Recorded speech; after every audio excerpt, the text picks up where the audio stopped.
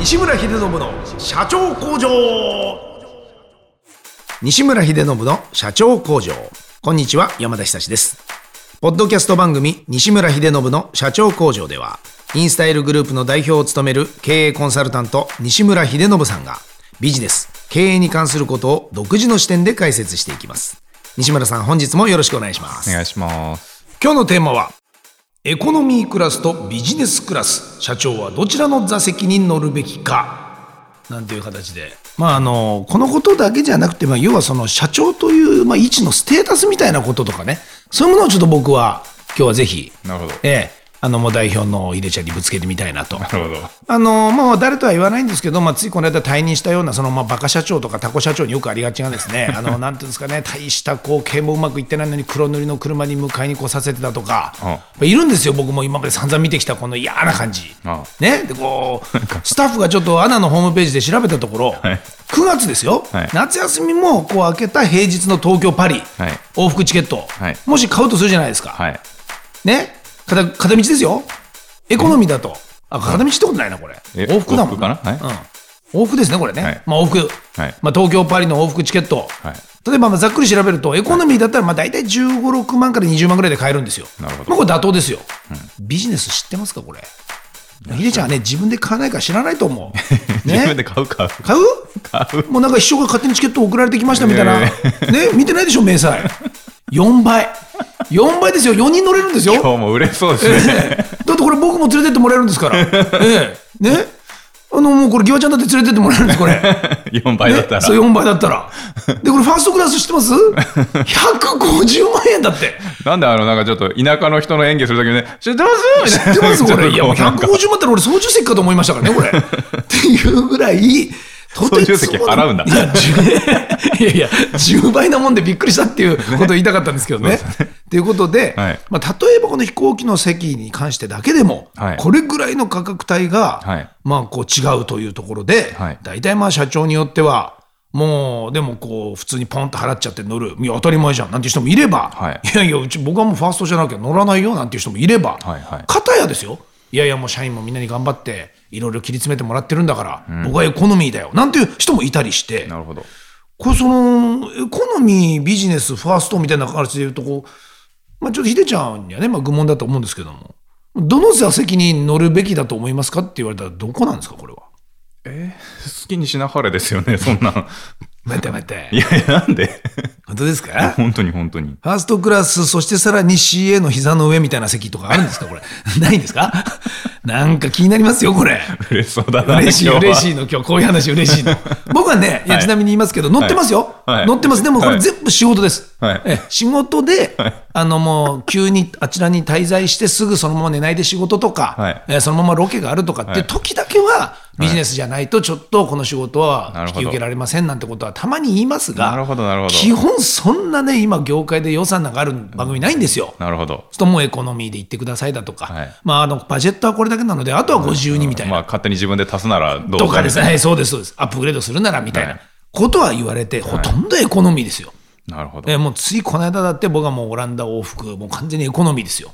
もう地獄でした。12時間半。本当です。もうね、すぐバレるんですよ。いや、これも細かいこと聞きますよ。KLM に聞いてください。間違いなくエコノミーですから。もうびっくりでした、久々に。なかなか、遊びだったんで、やっぱりね。仕事じゃないときはやっぱこれ払えないだろうということで、それだってエコノミーで20万払ってるんですけどね。なるほど。それ考えたらもう僕なんかもうびっくりなんですけど、やっぱりでも仕事柄だとやっぱり当然ながらビジネス以上ってなりますよね、ヒデちゃん。ねえ、しょうがないと思うんですよ。もう入って言った方がいいと思うんです。言ってごらん。いい、素直でいい。でしょ。ということで、じゃあなんか理由があるのかなっていうことを聞きたかったんですよ。まずね。西村さん的に選んだ理由というか、なぜビジネスが確かにいいのかとか。西村秀信の社長工場と目を打ちながら、西村秀信の最近ネガキャンになりつつある今日この頃。そうね。これ言えば言うほど本当ね。なんかいけすかない社長みたいになんか映ってるけど、そうじゃないですよね。理由があって選んでいる。理由、あるのかな。多分ちょっとあると思うんですよ、これ。主に何が違うって言ったらいいですかね。やっぱこれ乗ったことがない。これ聞いてる人でもまだほら、まだ社長になってない人もいますから、はい、社長工場ということは、はい、ね、起業家予備軍でしょ、はい、ってことはやっぱ憧れてる人もいると思うんで、はい、エコノミーからビジネスになってまず何が変わったか覚えてますか？いや、すいません、エコノミーに乗ったことがない。出た。やっぱ語れないじゃないですか今日。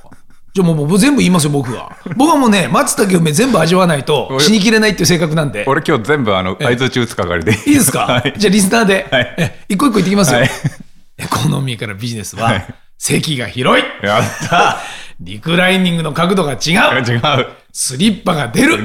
CA が優しい。まあ、他にもいっぱいありますよ、他にも。もっと言いましょうか。もうファーストクラスになったらですね、はい、もうちょっとトイレ行って戻ってきたら、はい、着替えとベッドが用意されてる。はい、なんならもうね、ベッドメイキングされてる。そうですね。ね。シャワーがあるときありますね。シャワーもある。そしてもう歯ブラシから何からもう自分で持っていく必要ない。はい、もう全部。はい、なんならもうその着た上着とか部屋着みたいな、部屋着みたいなんですよ。だって飛行機の中なのに。その部屋着、もうくれちゃう。すごい。もう僕多分ね、あれね、万が一本当に緊急に脱出になった時に、はい、上からほら、こう降りてくるでしょ、一人一人。はい、酸素マスクのあれと、はいはい、あとはそのなんかこう、ほら、救助。救命ベストみたいなのありますよね。はい、救助のこう、空気が足りなくなったら、入れてください。はい、あれ入れてくれんじゃねえかって思ってるぐらいですから、CA が。私が入れます。私がふープーみたいな。ちゃんと膨らましが足りない時に。もう、確実にそのサービスが。で、多分ですね、僕はきっと、いざ不時着しても、ファーストから出れるんでしょうねって思ってます。あいつらよって思いながら、俺たちはどうせ後回しなんだろう、火の車になっていてもっていうそんなことを今思いながら乗っている、ファーストビジネスエコノミー。これ大体合ってますかね？合ってるでしょ？後半ちょっと違う気がするけど。ただあれですよ、ファーストクラス一時期乗った時僕鯛茶漬けが出ましたからね。地上でも食べたことないのにいきなり上空で初めて鯛茶漬け食べましたからどこでどうやって切り身にしてんだっていうぐらい、しかもちゃんと器も瀬戸物で、はい、ね、ナイフフォークだって当然シルバーで、はい、片やエコノミーはプラスチックですからプラスチックだから俺が別にプラスチックを置いてるわけじゃないんでその目をするのやめてください、今日俺に。本当にね、なんかこうエコノミーのクレームを誰に言おうかって言ったら今目の前にヒデちゃんしかいないもんですからなんかなるほどね。と、はい、いうことで聞きましょう。そうなんですよ、はい、これぐらい違うと、はい、ですからこう、はい、僕は何を思ったかというと、はい、もう社会というかこう人生全部そうなんだなと。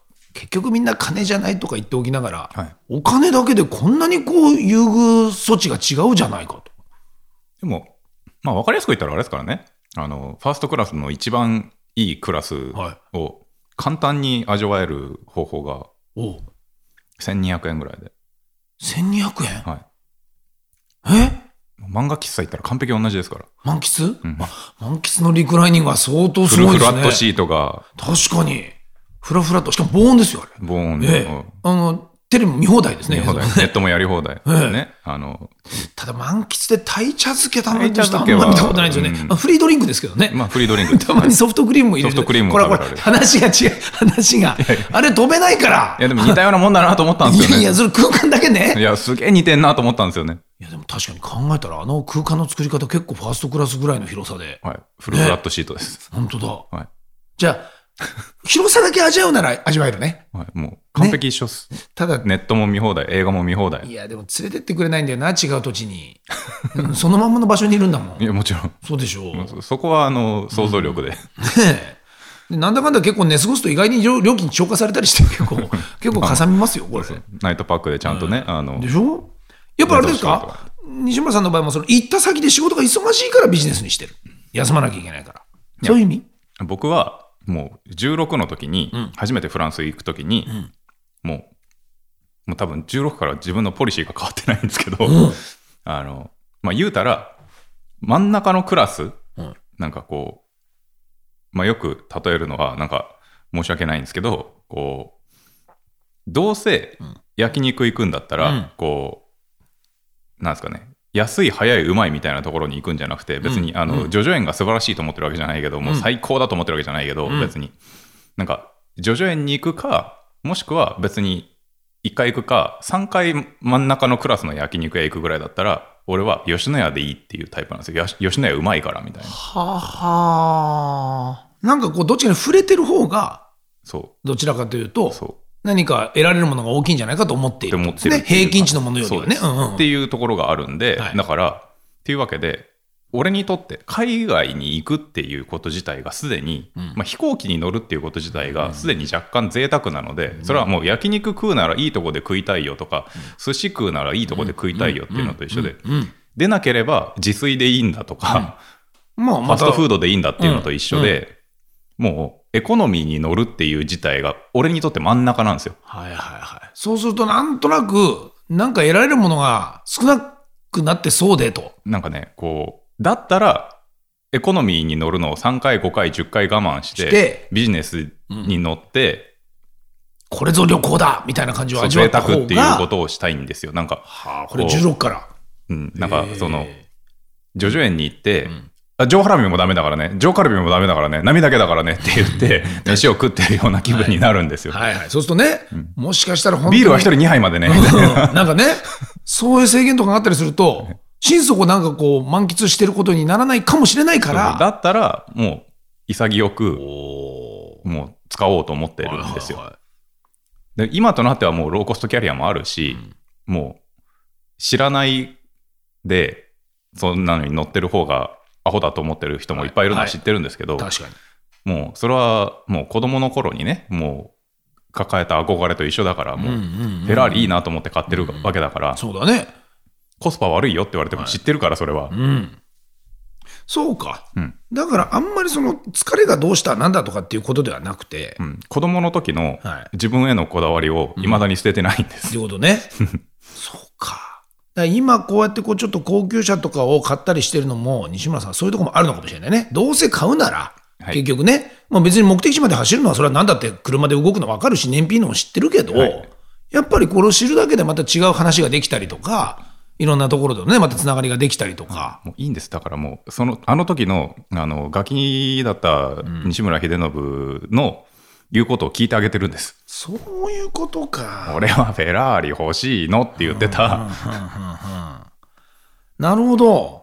ちょっとこれはねやっぱり山田とは考え違いましたね僕はまずエコノミーに乗ります。そしてこうビジネスとかファーストに乗ってるやつをまず睨み倒します、そしてこいつら全員死ねばいいのにとまず思います、でそしてその後、でも確かにちょっとは乗ってみたいなと思いますどうしたらそこに乗れるんだと思って、ちょっと睨むんではなくてそいつを観察するように今度は見ます、でヒントを得ます、でそこに今度近づきました、でビジネス乗ったり今度ファーストに乗ったりすると、今度はさらにエコノミーを乗ってる人をちょっと優しい目で見てあげますでもエコノミーの人はかつての自分のように睨んできます、そうそれね一通り味わってます今や、そして今は別に仕事からエコノミーに乗っていても、ビジネスの人のことはもう何とも思わないし、ファーストの子も何とも思わなくなりましたという、これもね全部味わったから、いや別にいいの、今日はこれでいいの、3、4時間しか乗らないしとか、そういう風になってますね今。なるほど。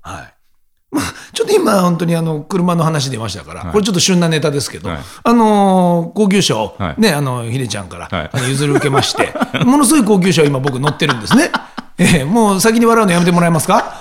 すっごい高級車ですよ。ですけど、まず大したことがないと思っていて、なんて言ったら分かりやすく言うとヘッドライトの電球の固めの方が、ちょっと切れたんでしょうね。よくありますよそんなの。ありますね。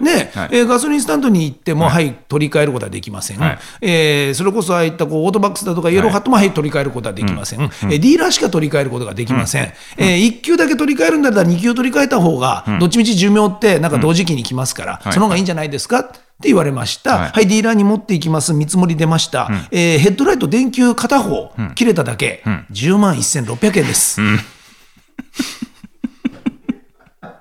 ほら今ちょっとスタッフまで笑ったでしょ今マイクないとこまでこれもうねみんなね本当やっぱり人の不幸大好きなんだなみんな僕は今もう本当に今ねこの気持ちをどこにぶつけていいかね。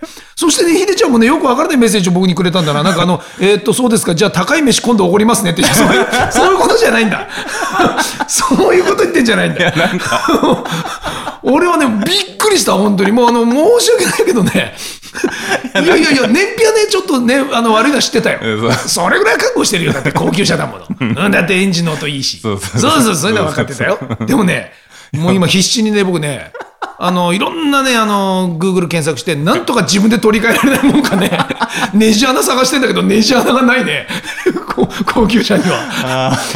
どういうことだ、これは。おもろいな。もうちょっとね、高かったら、エコノミークラス乗れちゃうんだ、俺もう。電球切れぐらいで。まあ乗れますね。まあ安い時は、なんだったらね、普通にキャンペーンとかで7万ぐらいでハワイ行ってね、なんかエコノミーだったらね、なんかちょっと泊まって帰ってこれますもんね。そうそう。だから恐ろしいよ。いっぱい一度ね、こういうところに足を踏み入れるとね、もうステータスが下げられないんだよ。下げられないっていうか、もうコストがとてつもなくかかってね。いや、びっくりしたなと思って。びっくりした僕も。もう馬車馬のようにまた働かなきゃと思ってね。いやなんかね、あいつ次何が切れるんだと思って、電球で10万ってことはですよ。もうとてつもないことになりますよ。やれドアが開かないだの。もし本当に窓がとかなった時には、どんな請求が来るのかと思って、もう今早めに引き取り先を探してるという。もうね、すでにね。そのぐらい。いや、横道それましたけど。まあでもね。なんですか、はい。そうなんです。やっぱりそれぐらいじゃ、ちょっとこのステータスっていうのは、だから僕に言わせると、なんか、目標や指針になっていいなっていうところもあるなと思ったっていう人もいますよね。いますよね。なんかそう、なんだっけ、ファーストクラスのお客さんは、いやいや、プライベートジェットじゃないんでと謙遜し、ビジネスの人はファーストじゃないんでと謙遜し、エコノミーの人は私が客よと言うっていうね、CA ジョークがありますけど。ね、これ不思議なもんですよね。ああいう人たちに限ってね、そうなんですよ。もうだよくよく見ると、ファーストの人とかなんかね、そんなガチャガチャ飯いっぱい食ってないんですよ。ワインもガブガブ飲んでないんですよね。まあ、うまいもん食ってますしね。っていうことでしょうね。別に機内で、そんな別に、お腹が空いて乗ってるわけじゃねえと。どう考えたって機内で食うもんよりうまいもん食ってますからね。まあ、そういうことですよね。多分、だから、一風堂のラーメンとか、結構国際線とかで出て、食事断って俺が結構空トンとかって頼むのはそうだ、確かに今これヒデちゃんの話でそうだ。この間も韓国に行きました。でラウンジ結構ビジネスですごいでっかいラウンジだったんですけど、もうみんな本当にね、そこってそんな簡単に入れないんですよ、そういう成功者たちがみんな辛ラーメン食ってました。そうでしょ食べたことあんまないからねもしくは懐かしいなんか思い出があるというか。そう逆にそうなんですね。そっちの方がうまいですよね。いやびっくりした。だから別にあそこでコース料理食べたいわけじゃないんだね、ファーストクラスの中で、俺だって海外長く行ってて帰ってきて、とりあえずまず吉野家に直行して、やっぱそうか、納豆定食大盛り頼みますもんね。でホッとして牛皿別でちょっと贅沢してね、吉野家のお客さんの中では客単価高いんですよ。納豆定食大盛り、牛皿並み追加、キムチもつけるし、おしんこもつけるし、ごぼうサラダの、ごまドレッシングもつける。大変だ、もうほぼフルメニュー頼んだよ、もう味噌汁は豚汁に変更する。きた、いいね。2000円弱かかってきますからね。そうだね、朝飯でもう吉野家でのファーストクラスですよね、それはね。もう吉野家でもう朝飯で2000円弱使ったらねね、だいぶ王侯貴族ですから。本当ね、結構これもしマイルだったら結構たまります。たまりますね。やっぱそうか、だからそういうお金のなんかこう使い方のバランスとかがうまくできてくると、別にこれ嫌味ないんですけど、ただこれだけ見るとそう思っちゃうんでしょうね、あいつただ飛行機にそんな100万もかけやがってとか。まあでも実際定価でしょこれ。まあそんなほぼ定価で買う人いないでしょ今大体。そうなんでしょうかね。まあ、あとはほらそもそもそういった VIP ですから、もうマイル溜まっててなんていうしてアップグレードが自然にできちゃってるみたいな人もいたりはするんでしょうね。マイルで使います山田さん。僕は使いますよ、もちろん。どうやって使ってるんですか。いやもうエコノミーでもいいってことですか。だからほらあれアップグレードに使うときって、アップグレードが空きがないと無理なそのまんまチケットでしょ。そのまんまそのエコノミーだったらエコノミーで行くことになるじゃないですか。そうです。だからビジネス取っといてファーストにアップグレードできたらいいなっていう使い方はありだけど、それもしたことありますね。なんかエコノミー取っといてビジネスになったらいいなでならなかった時、きついじゃないですか。そっちは使ったことないですね。そうでしょ。あとはもうほとんどエコノミーのチケット代に使ってます。仕事のそうもう仕事はあとは仕事は出ますから、仕事以外ですね。あとはその仕事でそこまでのチケットはもらっているが、その後何かどっか周遊して帰りたいんで、そこから先をこうマイルでみたいなことでやっぱりよく使いますね。あとは僕はもう父親母親にそのまま渡せるから、そういう系が多いですね。一神道だか二神道だかっていうところまではいけますよね。あるんですよ。プレゼントができるみたいな感じで使ってるんで、僕はもう本当に役に立ってますけど。そうか、もうだからヒデちゃんとかだと使わないんですね。全然使わないですね。あれ溜まってってどうしてんですか、じゃあ。たまにあげたりとかしますけど。あげられるのか、あれも。基本的にはもうだから還元率悪いの分かっててもなんかスカイコインとかに変えて、そうかそうか。そうすると好きな物変えたりはできるから、好きな線に好きな時間に乗れるじゃない、できるし、違う人にもあげられるし、でも大体それは還元率悪いですからね、それだとね。そうか、でもたまるでしょうね。100万単位で多分あると思うね。こんだけ乗ってたらね。ちょっとこれ一回続きはまた来週って言っていいですかね。かなり今これ熱い話になってるんで、日本に薄めてみたいと思います。なので皆さん後半戦も楽しみに聞いてみてください。西村秀信の社長工場、毎週1000万投資と題しまして、情熱を持った起業家へエンジェル投資も行っております。詳細は第7回と第8回の放送をお聞きください。また番組への質問ご意見は社長工場のホームページ CEO-factory.com からお問い合わせください。西村さん、本日もどうもありがとうございました。ありがとうございました。